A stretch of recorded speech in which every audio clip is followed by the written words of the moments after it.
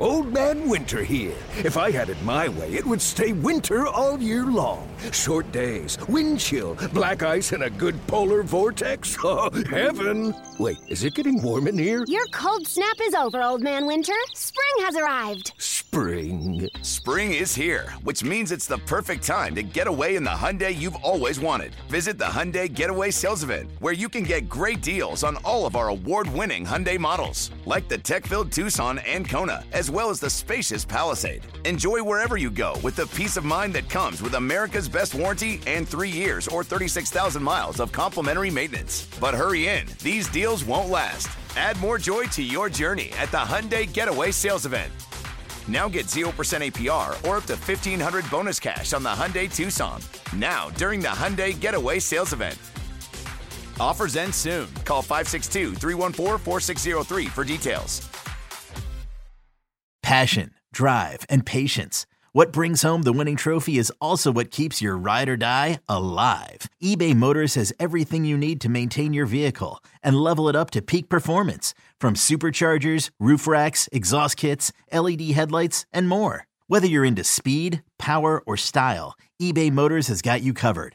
With over 122 million parts for your number one ride or die, you'll always find exactly what you're looking for. And with eBay Guaranteed Fit, your part is guaranteed to fit your ride every time or your money back. Because with eBay Motors, you're burning rubber, not cash. With all the parts you need at the prices you want, it's easy to turn your car into the MVP and bring home that win. Keep your ride or die alive at ebaymotors.com. Eligible items only. Exclusions apply. This is episode 16 of season 2. The battle for the Cubs' 5th starter spot is heating up. And now, Crowley, it's time for us to go over a little bit of odds and ends. And looking ahead to the week coming up with the Mariners and A's and Padres and Angels and Rockies all taking on our Cubs in the next upcoming days. Yeah, you got Seattle and Oakland at home, so there's going to be some games at Sloan, which my friends over from the Heckler, they are over there right now doing their annual spring training trip, so they're having a blast. What's the Heckler? I don't know. What's the Heckler, Crowley? I don't know what the Heckler is. Should I know what the Heckler is? Maybe I need to do that, next year in the offseason. The Heckler was it was kind of like an Onion satirical baseball newspaper that used to be about. They used to have them in like the bins at Wrigley Field. So they are absolutely it's part of Cubs culture. They're classic, and so they've been doing this trip out to Mesa for a long time. Usually that very first week that they have spring training. So I know they're out there now. The only thing is I saw them and they're wearing their long sleeves and jeans. So yeah, we had some rain out in the desert. We were actually warmer here than they were there a couple days. Boy, would that tick you off if you went to Phoenix and Tucson and had worse weather than we do here in Chicago. Yeah, and so I'm hoping it gets a little bit better. But, when we take a look at some of the notes and some of the things that are going on, we talked about it a little bit in the first segment. And it's the title of the episode, The Battle for the Cubs' 5th starter spot heats up. We have seen Adrian Sampson, Javier Assad, Hayden Wesneski, all of them competing for the 5th starter spot. I talked about Caleb's tendonitis in his knee, and so he fell off the radar a bit. You didn't see him on the top prospect list like you did Hayden Wesneski and stuff like that. Javier Assad, really strong first outing. He, guy that kind of pitched a little bit at the end of the season.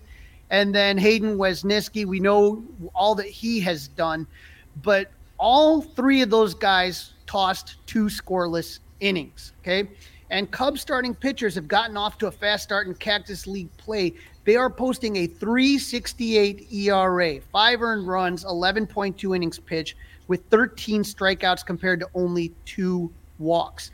Cubs starting pitchers have not allowed more than 2 runs in an outing so far this spring. So as this battle for the 5th starter spot, like I said, I'm not willing to crown Hayden the champ just yet, but I like the fact that there are multiple options for that spot. And I think that I love competition anytime to kind of to drive these young guys. Absolutely. Tommy Hotovy has been telling us for the last 6 months, a 2-time-a-month guy on the Mully and Haw show, just that they have starting pitching depth, they have pitching depth, and you can never, ever have too much of it. So it's really exciting to see all these guys competing for the last couple of spots in the back end of this thing. And the other news on the pitching, right, Crawley, is that David Ross said that maybe Kyle Hendricks might not be as far away as we all think. And Ron Coomer even came on and said he could see him getting a start for the Cubs as early as May. If there's a guy that can do it, it's Kyle, and he's had probably more time off than who knows, how many years it's been since he's had this much time off between starting. Could he do it? Don't know. But like I said, I think that if you're looking at the situation and you really are lacking for starting pitching, or if you have a bunch of guys go down right away early, then you really are like, okay, Kyle, we need you, buddy. We need you in. If it's not something that is a pressing emergency, I just don't want him to get injured. I would rather he not rush it. I want him to come back 100%. Yeah, I can't disagree with you at all on that. Speaking of a potential emergency, we did hear from the Cubs president today, Jed Hoyer, talking about Seiya Suzuki. Yep, and the news is not good. So, we're talking about battling for roster spots. There's going to be a battle for the starting right field spot. David Ross and Seiya Suzuki both, talked about it. And today, like you said, Jed talking about the imaging. They had the imaging done on Seiya Suzuki, and it revealed a moderate strain in the oblique. And so, from what Jed said today, it is not looking. I mean, it's pretty much you're not going to see Seiya Suzuki opening day. The other place you're not going to see Seiya Suzuki is playing for Team Japan at the World Baseball Classic. That is official. And so a lot of the guys are starting to leave now to get over to where they need to be for the Baseball Classic. And so I know that Marcus Stroman is leaving for, because he's going to be on Team Puerto Rico. I know that Shohei Ohtani is ready. He left. And so Seiya's going to be sticking around and hopefully rehabbing as best as he can. But that, those oblique injuries, especially for hitters, they're one of those things that just always feel like it's a nagging injury. And it's frustrating is the way to put it. But now, you know what? Who's the next man up? And so that's where we have to take a look at the options. One of the options is Nelson Velasquez. He looked really good in the minors last season, but he was struggled when he called up. And this is what I talked about with Dustin, with Christopher Morel, is that when you don't get those everyday starts and you can't get yourself into a rhythm, that's not an easy thing to do. So Velasquez, he's gonna get a look. Trey Mancini, we talked about Trey Mancini when the Cubs signed him. He's a guy that was going to play first base and DH, but he mentioned I can play outfield too. So that may be another option right there. And if that happens, now you open up a spot for Matt Mervis, depending on how he looks this spring. If Matt Mervis looks really good and doesn't look overwhelmed by the pitching, then you may want to think about putting Mancini in right field and then having that having a platoon of Matt Mervis and Eric Hosmer or maybe one of those guys DHing, however you want to do it, but an option. Okay. Brennan Davis. Brennan Davis was on the podcast. Great kid. Absolutely love him. We said that he was going to have to really work hard to get that spot back that he looked like he was going to have last year. But now this is an opening right now. So if he can put together some good at-bats, the hope is that he comes out and maybe makes it difficult for the Cubs and he gets that shot. Don't know. One dark horse candidate, and it's somebody that the Cubs seem to be looking at, again, very closely, Mike Tauchman. He's 32 years old, so he's not a kid. But he's an outfielder from local boy, Palatine, Illinois, who went to William Fremd High School. Drafted by the Rockies in 2017, traded to the Yankees in 2019, traded to the Giants in 2021. He played in Korea for the 2022 season. So Tauchman has started in 3 out of 5 games so far. And again, he is a guy that's been hitting pretty darn well. So who knows if he's not one that would potentially get a spot. Well, Crowley, if you're David Ross, if you are Jed Hoyer, if you are Carter Hawkins, where are you leaning? How are you configuring this? Because if you go, I'm going to ask you, I'll respond to you. I don't want to tell you what I think. I want to hear what you think first. I'm going to respond to you, and then I want to know what you think. And then I'm actually curious to what our listeners to the podcast think as well. I'd love to get some emails from them. About right field? Right field, right. I mean, figure a month, okay? To be safe, just to be overly cautious, figure last week of April, first week of May. Suzuki's out. So what are we doing? We, the Cubs, what do we want to see for 4 weeks? And that's where this spring is going to have to play out. Like I said, if you're looking, if Matt Mervis looks solid, then I'd be happy with Trey Mancini and Wright. If Matt Mervis is looking like, hey, I'm still mashing, these big league pitchers don't bother me, then I'm really, really looking at having Mancini play right. All right, so Hosmer's at first, Mancini's in right, and Mervis is your DH? Sure. Absolutely. Okay. That's now, what originally, when the injury first came out, the first thing David Ross said was Patrick Wisdom. Now, since that time, Wisdom's been scratched twice, and you kind of shrugged and rolled your eyes a little bit at that thought. And then if you did go that route, so if you go Wisdom in right, now what do you do at third? I mean, are you going to have Christopher Morel be the everyday third baseman for 4 to 5 weeks? Is this how Nick Madrigal makes the team? Or would you get super crazy? And Mully and Hall laughed at me when I brought this up, but I think if it's going to be 5 weeks or longer, would you even consider taking Nico Horner from second base and putting him at third and having Madrigal play second?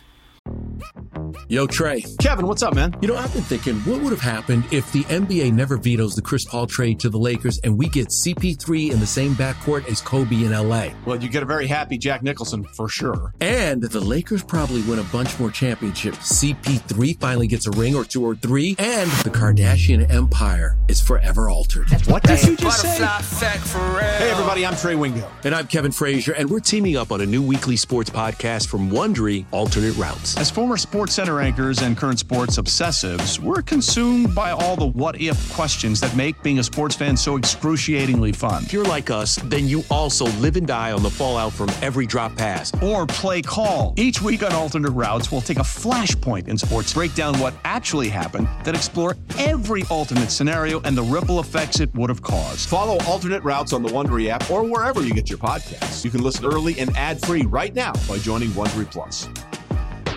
No, I'm not touching the double play combo. I want those guys in rhythm, and that's no, sir. I would not like that. I would say that ideally, you could have Wisdom and right. I mean, it's not ideal, and then have Morel at third.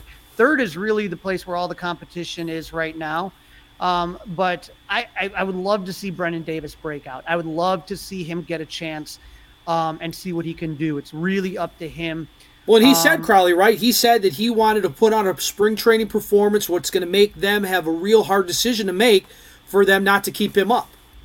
And that's what I'm looking at. If it's up to me, I would like to see hopefully either Brennan Davis or Matt Mervis get a shot. Yeah, one of the young guys. Now, my fear with Mancini, Crowley, here's my fear with Mancini a little bit, is he ready to be on his legs every day for a month? It's a good question, And not just first base, right? I mean, right field, you're going to be moving around a hell of a lot more than you do over at first. Right. I think when all is said and done, I would like to see what either Nelson Velasquez or Brennan Davis would do. That would be ideally where I stand. I mean, this Mike Tauchman story is really good. Let's see if he can continue doing what he does all spring long. I just don't, you know what I mean? We've talked about it before. This is not a championship team. Some people think they can win a division.